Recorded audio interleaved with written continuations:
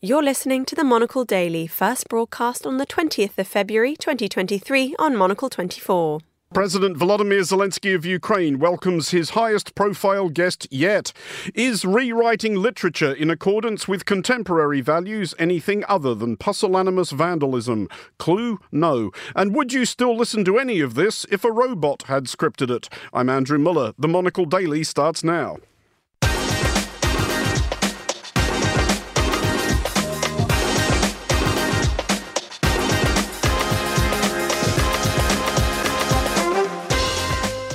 Hello and welcome to the Monocle Daily, coming to you from our studios here at Midori House in London. I'm Andrew Muller. My guests Daniela Peled and Enrico Franceschini will discuss all the day's big stories, and we'll have the first instalment of a week-long series reflecting on Ukraine's year at war. Stay tuned, all that and more coming up right here on the Monocle Daily.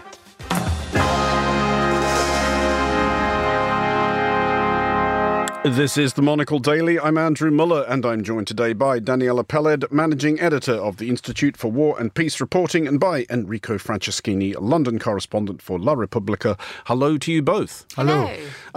By way of light introductory banter tonight, I thought we could do travel-related showing off, recent travel-related showing off, that is. Daniela, I will invite you to start the bidding. I took the Uber boat to Greenwich yesterday. Okay. There and back. That's not that exciting. That's in London. But I mean, Greenwich is nice. yeah, that's not North London. No, that is true. Well, yeah, you might as well have gone to the moon when you think of it like that. You've also been to Plymouth. I have been to Plymouth, indeed. I was in Plymouth last week. This was very exciting. I went to the Mayflower Museum and an exhibition on the history of the glorious city of Plymouth. And what are the highlights of the history of the glorious city of Plymouth? Maybe the Mayflower. Okay, been all downhill ever since. Is that what you're saying? I mean, it's all a bit obscure. My takeaway is that it has a lot to do with. I'm going to offend anyone from that area of the world, but I think I'm on safe ground to say boats. Okay. Nothing wrong with boats. Boat heavy. I'm just trying to think of a seamless pivot from boats to, there isn't one, it's landlocked, where you've been, Enrico. But it is a city of which we are both fond, as we have discussed in the light introductory banter slot previously. Yes. I spent the weekend in Bologna, which is my hometown, by the way, and I had the highlight was tortellini, which is the famous food from Bologna. They say it's a food designed in the image of Venus belly button.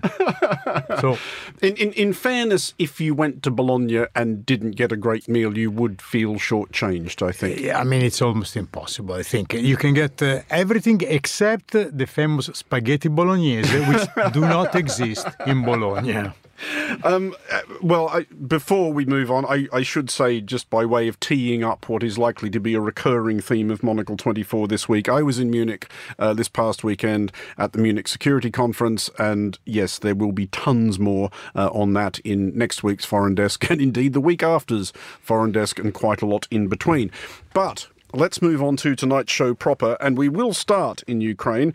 And moving the President of the United States in the most placid and propitious of circumstances is an astonishing logistical and diplomatic enterprise. Getting Earth's biggest security risk in and out of a country and a city under attack is a whole other headache.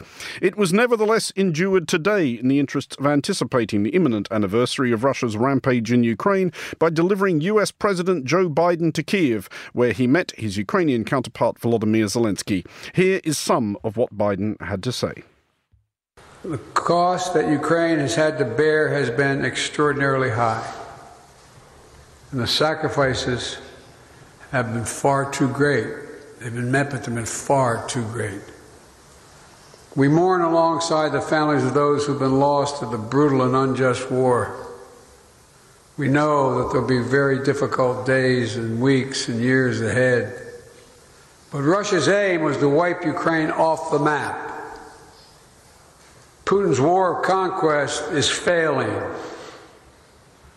Russia's military has lost half its territory it once occupied. Young, talented Russians are fleeing by the tens of thousands. President Joe Biden speaking earlier today in Kiev. Enrico, first of all, what did you make of this as a piece of diplomatic theatre? I kept thinking that maybe at some point, roughly around this time last year, when various foreign potentates started making that journey to Kiev, I did ask an American diplomat, and I think I was half trying to be funny, why doesn't Joe Biden go? And he just sort of scoffed and he said, and it's kind of where I borrowed the conceit of the introduction. He said, moving the President of the United States across Chicago is just next to impossible. He said, you can't put the President on a train and send him into a war zone. And today they've done it. Yes, I read something that my newspaper reported today, that there have been contacts between Washington and Moscow because to have guarantees for the visit, and the warning from Washington was otherwise we don't want to start World War III if, God forbid, a rocket falls on Kiev while the President of the United States is there. And in terms of diplomacy, I see some comments calling it unprecedented of a president going to a war theater like that. And it's a very big symbol of what America stands for. I saw a headline on the Evening Standard coming over here, and he said, Ukraine stands, freedom stands. It's rhetorical perhaps, but I think true. I mean, we should note, of course, that US presidents have visited conflict zones such as Iraq and Afghanistan, but those are places where the dominant military power at the time was the one they commanded, which isn't the case in Ukraine. Daniela, an aspect of this as a piece of theatre which must surely appeal to both Biden and Zelensky is the degree to which this shows up Vladimir Putin seething in his bunker at the end of his long, weird table. Yeah, absolutely. And he's due to give a keynote speech tomorrow. So this is a really a poke in the eye for Putin. But also it highlights something really important as we approach the first anniversary, which is the danger of war fatigue. I mean, really, after the first lightning strike efforts of Russia to take Kyiv and get a proper grip on the majority of Ukraine failed, I think that's been the worry really from the beginning, that the world will forget that the pain of rising prices will be too intense, especially winter. It's been a very expensive winter all around Europe. People will start to call for compromise and negotiations, and that would be the biggest benefit to a Russian victory or something close to Russian victories in Ukraine. So what better way to sharpen the minds of the international community by having the President of the United States in person visit Kyiv? Due tomorrow in Kyiv, Enrico, is Italy's Prime Minister, Giorgia Meloni. Are you surprised that she has been so solid where Ukraine is concerned? A lot of people have been, because, of course, the coalition she leads has some people in it who are not merely a bit about Ukraine, but are out and proud Vladimir Putin fanboys. Absolutely, like Silvio Berlusconi, who made a statement a few weeks ago of almost a declaration of love for Putin, saying all the blame should go to Zelensky. That was one of the few times in the last year I felt sorry for Vladimir Putin, I have to say. But Giorgia Meloni has surprised some people. It was expected to a certain degree that she would stand closer to Washington than to Brussels, so to speak. So in Europe, she's been more critical of Macron, of German Chancellor Scholz. She stands on some issues with Hungary or Poland, with the right wing of Europe and the more Eurosceptic countries of the European Union. But she took a very strong Atlantic position, and she said that don't pay attention to what some junior partner of my coalition say. We stand with the United States, we stand with Ukraine. She's going there now to show that that Italy will support as much as other countries the war with aid, money, and solidarity. Berlusconi must have been delighted by the junior partner bit. Daniela, just a final thought on this. Joe Biden is sending a message back home here as well, isn't he, about United States support? Because like almost everything else in America, this has become a partisan issue. There is a the hell with Ukraine tendency on the Republican Party, although in fairness it has to be said there was a huge American congressional delegation at Munich for the Security Conference, more than 50 representatives and senators, including Mitch McConnell and Lindsey Graham, both Republican senators, neither of whom had turned up to be wishy-washy about Ukraine. Is Biden nevertheless trying to tag the Republicans with being soft on Ukraine? I think there remains a fair amount, really, of bipartisan support for the war in Ukraine. And you do have elements in the Republican side, as you do on the Democrat side, who are saying, well, it's time to step back. We don't want to be dragged into this war. And the usual, even some melding into sort of conspiracist views. But I think they remain outliers. And it's really hard for anyone to argue with 80-year-old Biden rocking up in the middle of a war zone, being properly statesmanlike. It's pretty tough, and I think it's pretty convincing. Well, let's move along to Israel, where recent protests have escalated still further as Israel's government prepares to actually introduce the bill that the preceding protests have been about. By way of backstory, there's a whole Foreign Desk explainer from last week just sitting there waiting to be downloaded the very second you're done listening to this.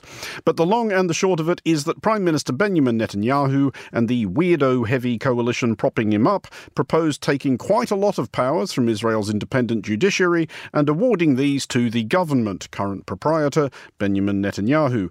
Daniela, this has aroused extraordinary passions in Israel and some astonishingly grave statements from normally quite level-headed people. Was President Isaac Herzog overselling this when he talked about Netanyahu placing Israel on the brink of, and I quote, constitutional and social collapse? It's pretty flowery language, but I think... I mean, it's quite the tone for an address to the nation from the president. Well, absolutely. Not that he would take sides or anything. But it's extremely, extremely grave. The proposed changes would give the government serious controls over the judiciary and has important consequences for Netanyahu, not least because the government could, a majority vote could overturn Supreme Court decisions. And he's feeling pretty itchy about his ongoing corruption scandals. But it has it's laid bare the numerous fault lines in Israeli society that I think Israeli society weren't necessarily aware that were really problematic. The issues between the religious and the ultra-Orthodox and secular and ordinary people going on about their business. I mean, I think from the outside, people might see the occupation and the conflict with the Palestinians and the wider Arab world as the defining issue of Israeli society. But that doesn't figure in the lives of the vast majority of people. You didn't see these kinds of huge protests when it came to anything to do with Palestinians or even proposal of, the passing of laws that would affect Palestinian citizens of Israel. This is something that affects people. And I think it seems that people are waking up a little bit too late to realise that the occupation, militarisation of society, sectarianism of Israeli society has an impact on its democratic process, and that it's sliding massively, massively towards something akin to what Herzog describes. Enrico, what's your read on why Netanyahu appears so completely heedless of the consequences? I mean, there is a clip which I suspect many people listening to this will have seen because it has been doing the rounds for obvious reasons recently, but it is of Netanyahu about 10 years ago, absolutely all guns blazing on the vital importance of an independent judiciary to, any serious democracy, and about how not having an independent judiciary was a key indicator of tyranny, etc., etc., etc. Has he completely changed his mind on that, or, as Daniela suggests, is he just trying to keep himself out of the clink? Well, yes, the difference with 10 years ago, it is now Netanyahu faces corruption charges, and so he wants to keep the judiciary at bay. We must also putting things into context. Other democracies around the world have had fights against the judiciary. I can think of India, for example, and the United Kingdom. Italy, where you have a new government and they try to say, the judges are politically against us, and Berlusconi, we mentioned before, had 10 years of fight blaming the judges and trying to control the judiciary. I mean, in Berlusconi's case, he has interacted with many of Italy's judges at a professional level. Well, paying them off, But yes, Netanyahu lives by the day. So he lives for, keep himself out of troubles. And it was very difficult to form a coalition. So he's happy to be back in power. Maybe he did not expect such a huge demonstration, such huge protests. In Israel, there have been 5 elections in the last 3 years and a half. And all these troubles might be a sign that we are going toward another election at some point, not too far away, in which perhaps Netanyahu will, walk into the sunset. I mean, it's been weeks since Israel last had a general election. There must be a hankering developing. But just a final thought on this, Daniela. It is those wider consequences as well that Netanyahu is gambling with. He's had an extraordinary and quite weird, really, public dressing down from Joe Biden, who delivered his warning via the unorthodox medium of Tom Friedman's unreadable column in the New York Times.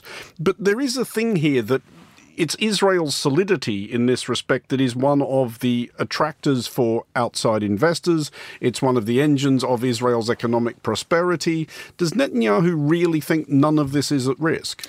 Well, I don't think it is particularly at risk as well. Israel's economy is doing fabulously.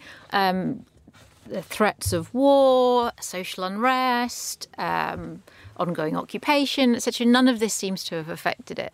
And for years, decades, the left have been warning that Israel would become an international pariah and economic investment would plummet and so on unless there was a peace deal made with the Palestinians. No one even considers that anymore. And Israel is too important strategically and for security reasons for people, figures in the international community to mind a little bit of democratic backsliding or even a lot of democratic backsliding. So I don't think there is a danger, and I don't think people they may pay lip service to it, but I don't think there's any serious fears that this will affect Israel's economy or its international status. Daniela and Enrico, thank you both for the moment. We will have more from you both later in the show.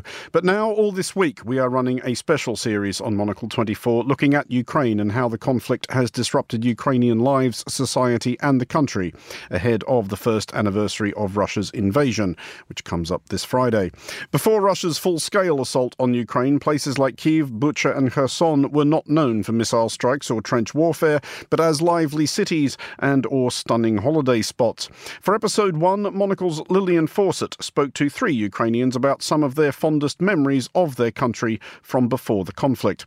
Alyona Hlivko begins this report speaking about childhood summers spent harvesting watermelons in Kherson.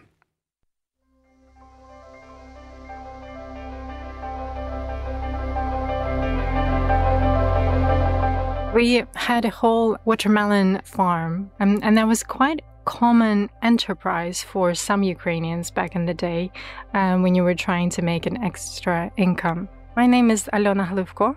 I am a political consultant currently based at Atticus Partners in London, formerly an MP in Ukraine and a participant of Ukrainian politics for over 13 years.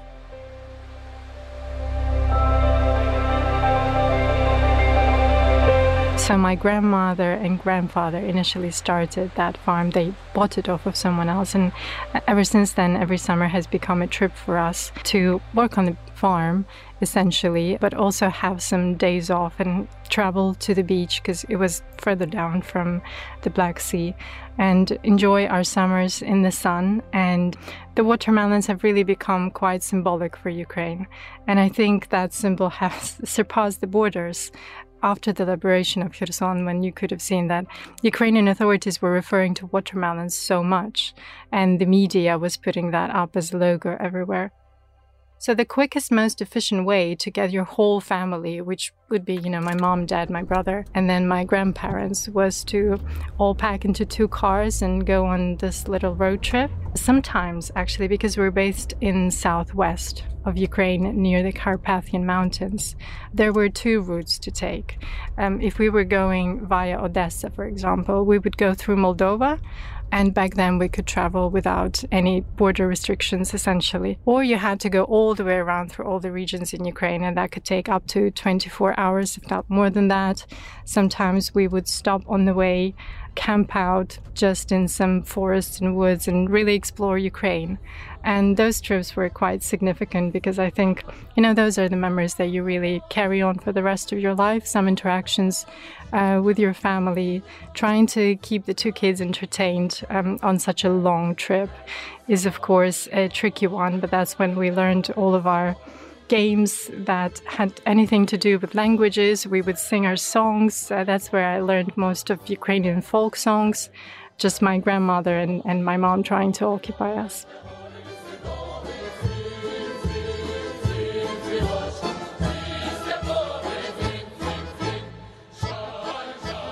My name is Natalia Humenyuk. I'm a Ukrainian journalist. I'm based and I live in Kyiv.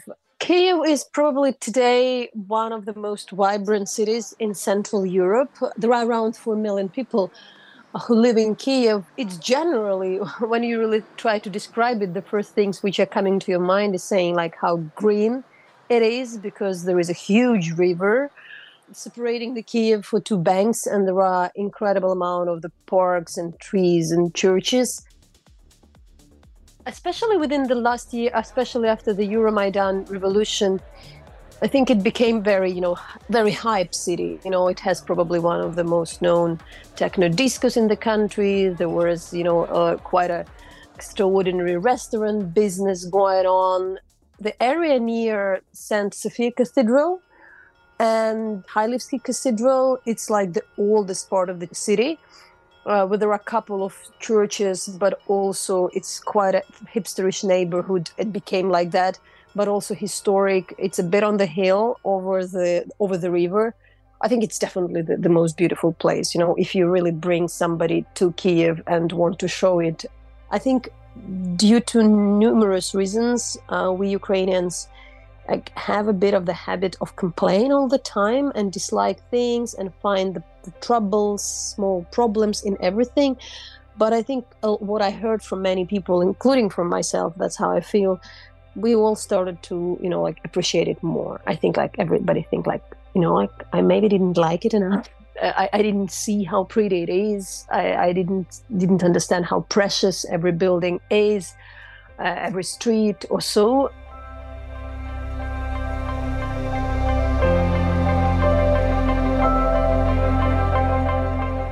My name is Olga Tokaryuk and I'm a Ukrainian journalist, and I'm currently based in Oxford in the UK. I used to live in Kyiv for 20 years, and that's the city where my daughter was born. Her name is Lubava, and she's 7 years old. And one of our favorite spots to go on the weekend was a park in Bucha, in a little town close to Kyiv suburb, very easy to reach, very green, very fast developing. So we would go there on the weekends and stroll in the parks and enjoy the scenery and enjoy also the proximity of a river, of water. She would play on the playgrounds, and we would just people watch and admire how quickly this tiny little town was developing. And so many Kyiv residents actually started to move there in the last years because the quality of life there was much better than in the capital. It was greener, it was smaller, it was very easy to reach. So then, of course, seeing what Russians have done to Bucha during the invasion and all the atrocities that were committed there, and people killed and houses burned, that, of course, was very shocking and striking, because that's not how I remembered that town, and knowing that now it is different was so shocking. But then I know that it is rebuilding. It is rebuilding very fast, and I really hope that we will be able to return to Bucha with my family and with my daughter and enjoy the beauty of this town again. Although, of course, there will be scars. And I think in the park that we used to visit, there will be a memorial to all the civilians who were killed in this town.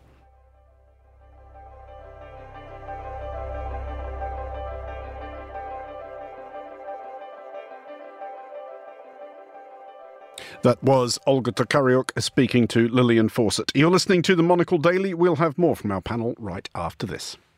Download the latest episode of Meet the Writers to join me, Georgina Godwin, as I talk to Sally Hayden, the young Irish journalist, about her award-winning book, My Fourth Time We Drowned, an account of the harrowing journeys taken by North African refugees seeking sanctuary in the West and how their fates are shaped by European migration policies.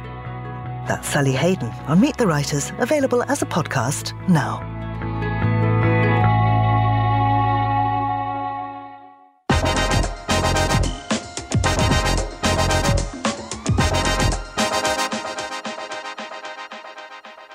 You're listening to the Monocle Daily, and now. Augustus, how did you celebrate? I eat more candy. We knew Augustus would find the golden ticket. He eats so many candy bars a day that it was not possible for him not to find one. Golden ticket claimed and only 4 more. Told you it'd be a poker. What a repulsive boy. And now to the contemplation of the culture war fracas du jour, the battleground of which is the catalogue of Roald Dahl. Dahl contained, it may be fairly said, multitudes. He was the author of justly beloved children's books, including Charlie and the Chocolate Factory, Fantastic Mr. Fox, and James and the Giant Peach. A World War II fighter ace credited with downing at least 5 Luftwaffe aircraft, a British spy, and an absolutely seething anti-Semite possessed of unreconstructed views on a variety of other fronts. The latest controversy involves the rewriting of some of his stories by his present publisher, apparently afeared that some of Dahl's narrative is affronting by contemporary measures, but then what isn't, etc. Daniela, this has been done in consultation with people who bill themselves as sensitivity readers, and isn't that right there part of the problem? Their job is literally going through things, finding stuff to get upset about. I guess it is. I mean, but, not to downplay the fact that historically literature has got many things which quite justifiably people now are getting upset about and perhaps shouldn't really be suitable for children to read with their tender age. But I think you need to set the bar quite high, basically the N word, and that's it. Perhaps some other words which I can't. Well, because this same question does get raised about the propriety of some of Mark Twain's books for exactly that reason. Yeah, absolutely. My son, I was talking about this with my 10-year-old son yesterday, and he said that in some of the books at school, it was represented with an N dash. Okay. That's quite a good compromise as far as I'm concerned. But those are the issues you should be addressing. What they're doing with the Roald Dahl books seem to be things like removing references to people being fat or ugly or horrible, and also references to gender as well. No longer referring to females or turning some male characters into women characters. The Oompa Loompas are now gender neutral. It's kind of bonkers, really, and it's so bonkers that I do suspect that this might have an element of the publicity stunt about it. I really do think so, because it's a kind of win-win. You attract a woke audience, and then you also attract outrage, and actually people carry on buying the books. Well, there was a not dissimilar fracas in the United States, I think, last year when some sort of hue and cry was raised about, in that case, a few minor tweaks to the works of Dr. Seuss. In this particular case, which we will come back to, they are making hundreds of changes to Roald Dahl's books. With the result that the original uncorrected versions of Dr. Seuss's books started selling like absolute hotcakes, if that's a thing you're still allowed to say. But seriously, Enrico is, for example, ceasing to refer to Augustus Gloop as fat and instead calling him enormous, actually an improvement on anything at all. Well, no. I mean, it doesn't make any sense. There are some sensitivities are not only understood but welcome, I think. And what's important is to put things into a context, I suppose, particularly for young children. That doesn't mean you cannot read Roald Dahl or you cannot read Mark Twain. You should read Mark Twain, who's a great writer.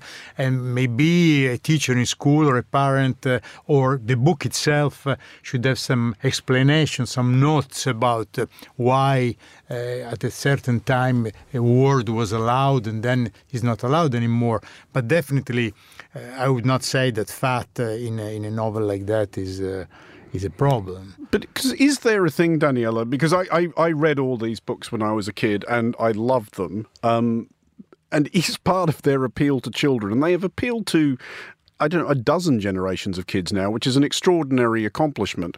But with the obvious exception of your 10-year-old, 10-year-olds are generally awful, and there is a sinister, nasty, brutish undertone to Roald Dahl's books which stops them from being the squeaky clean fairy tales that kids are usually otherwise served up. And is that not why they appeal? Absolutely, I would say that was the defining characteristic of Roald Dahl, and also his works for adults as well. Some of which I find completely unreadable now. But that's exactly it. It's the dark underbelly of human behaviour, and the fact that adults are fallible and children are horrible and they get their comeuppance in some really rather gruesome ways, as happens in many classic fairy tales. So by taking away some particularly vile elements, I believe that even the Oompa Loompas had some edits because he was accused of racism, which even Roald Dahl found a little bit too much. But you have these mild edits, but then if you're just going to totally eviscerate the point of the books, which is that human beings are horrible, and that's actually quite comforting for a child to know that it's not just their imagination, then there's no point at all. But Enrico, it strikes me that there's another reason to object to this, which is it's not so much the words themselves, it's how they fit together. And when you start changing the phraseology around, you are changing the phraseology of Roald Dahl around, who was a great writer by any measure, and I rather suspect the people who are making these corrections are not. And writers choose words carefully, and it's not just the word, it's the way it relates to the words around it. It's the noises it makes in the reader's head when they read them. It's the rhythm of the sentence. It's knowing where a 2-syllable word works where a 3-syllable one won't. It's knowing where a hard K anchors a punchline in a way that no other sound is going to. That all gets lost when people start tinkering with it. Absolutely. You cannot rewrite great writers. They are great writers because they write well, and it does not apply only to children books. I mean, there has been lots have been said about the novels of Louis Ferdinand Céline in France, a well-known anti-Semite and who stand with the Nazi during World War II and paid the price for it, but writes beautifully in a way, maybe the most beautiful French language, crazy language ever written. And so you cannot become an editor of someone who's a great writer. Or can you? Because that brings us nicely to today's final topic, which is kind of a welcome to our new AI overlords. An emerging theme of 2023 has been the increasing accessibility of artificial intelligence tools, such as Microsoft's Bing chatbot and OpenAI's ChatGPT. Online folks attempting to amuse themselves with these tools have reported the discourse taking some weird turns, at which point it should probably be admitted that I did think of getting one of these chatbots to write the introduction to this bit, but after a few minutes of desultory research couldn't figure out how any of it worked, and kind of lost interest. Daniela, are you excited by this bold new frontier of whatever it is? Oh, I'm sure it's going to replace journalism in about 5 minutes. Really? No, really not. Really not. Really not. I mean, what strikes me about this, apart from my usual lingering fear that we're all going to hell in a handbasket and the machines are taking over and infantilizing human beings and it's all terrible, is that what emerges is that the more you persist in these conversations, the weirder things get, which makes me feel that there is an underlying kind of like deep programming that is akin to humans underlying deep programming, because quite often the deeper you get in a conversation with someone, the weirder they get. So maybe that's it. Maybe that's what this whole... See, that's what I was wondering, because if I was one of the evil geniuses behind one of these things, I would totally load it full of stuff which is just going to screw with people. I mean, why would you not? And that is basically the human psyche, naturally. And Enrico, it does touch a little bit on what we were just talking about the degree to which the authenticity of an author's voice is important, and the idea that there is a human being creating whatever it is we're enjoying. Or could we actually get to a point, do you think, that people will just genuinely enjoy AI-created literature or music or art? Are we doing the equivalent of people 40 years ago going, God, the internet, that'll never catch on? Exactly. I mean, we are at the beginning of a new frontier there, so we should not underestimate. We don't know 20, 30, 40 years from now what artificial intelligence will be able to come up with. Now, as you said, there are pieces of conversation that can scare us or puzzle us, but on the other end, I remember about 50 years ago, we had 2001 Space Odyssey. The computer takes over the spacecraft and is unhappy because the astronaut in the end is picking his brain and making him become a child again. But that has not happened yet, not in 2001 and not in 2023. So I suppose it's a slow process. There will be some interaction and integration between machines and humans, I suspect, in the future. But I am an optimist, so I believe that humans will have the upper hand in the end. But Daniela, you do raise a point, and it is already happening. There have been attempts to get AI to do just basic wire service variety journalism, which so far don't work terribly well, because there's always the terrible, terrible fear that one of these things will write something which will get automatically published, which will put the publisher in the dock and then sued for millions. So they think, well, we need to get editors to scrutinise this, at which point we might just as well get human beings to write it. But is that always going to be the case?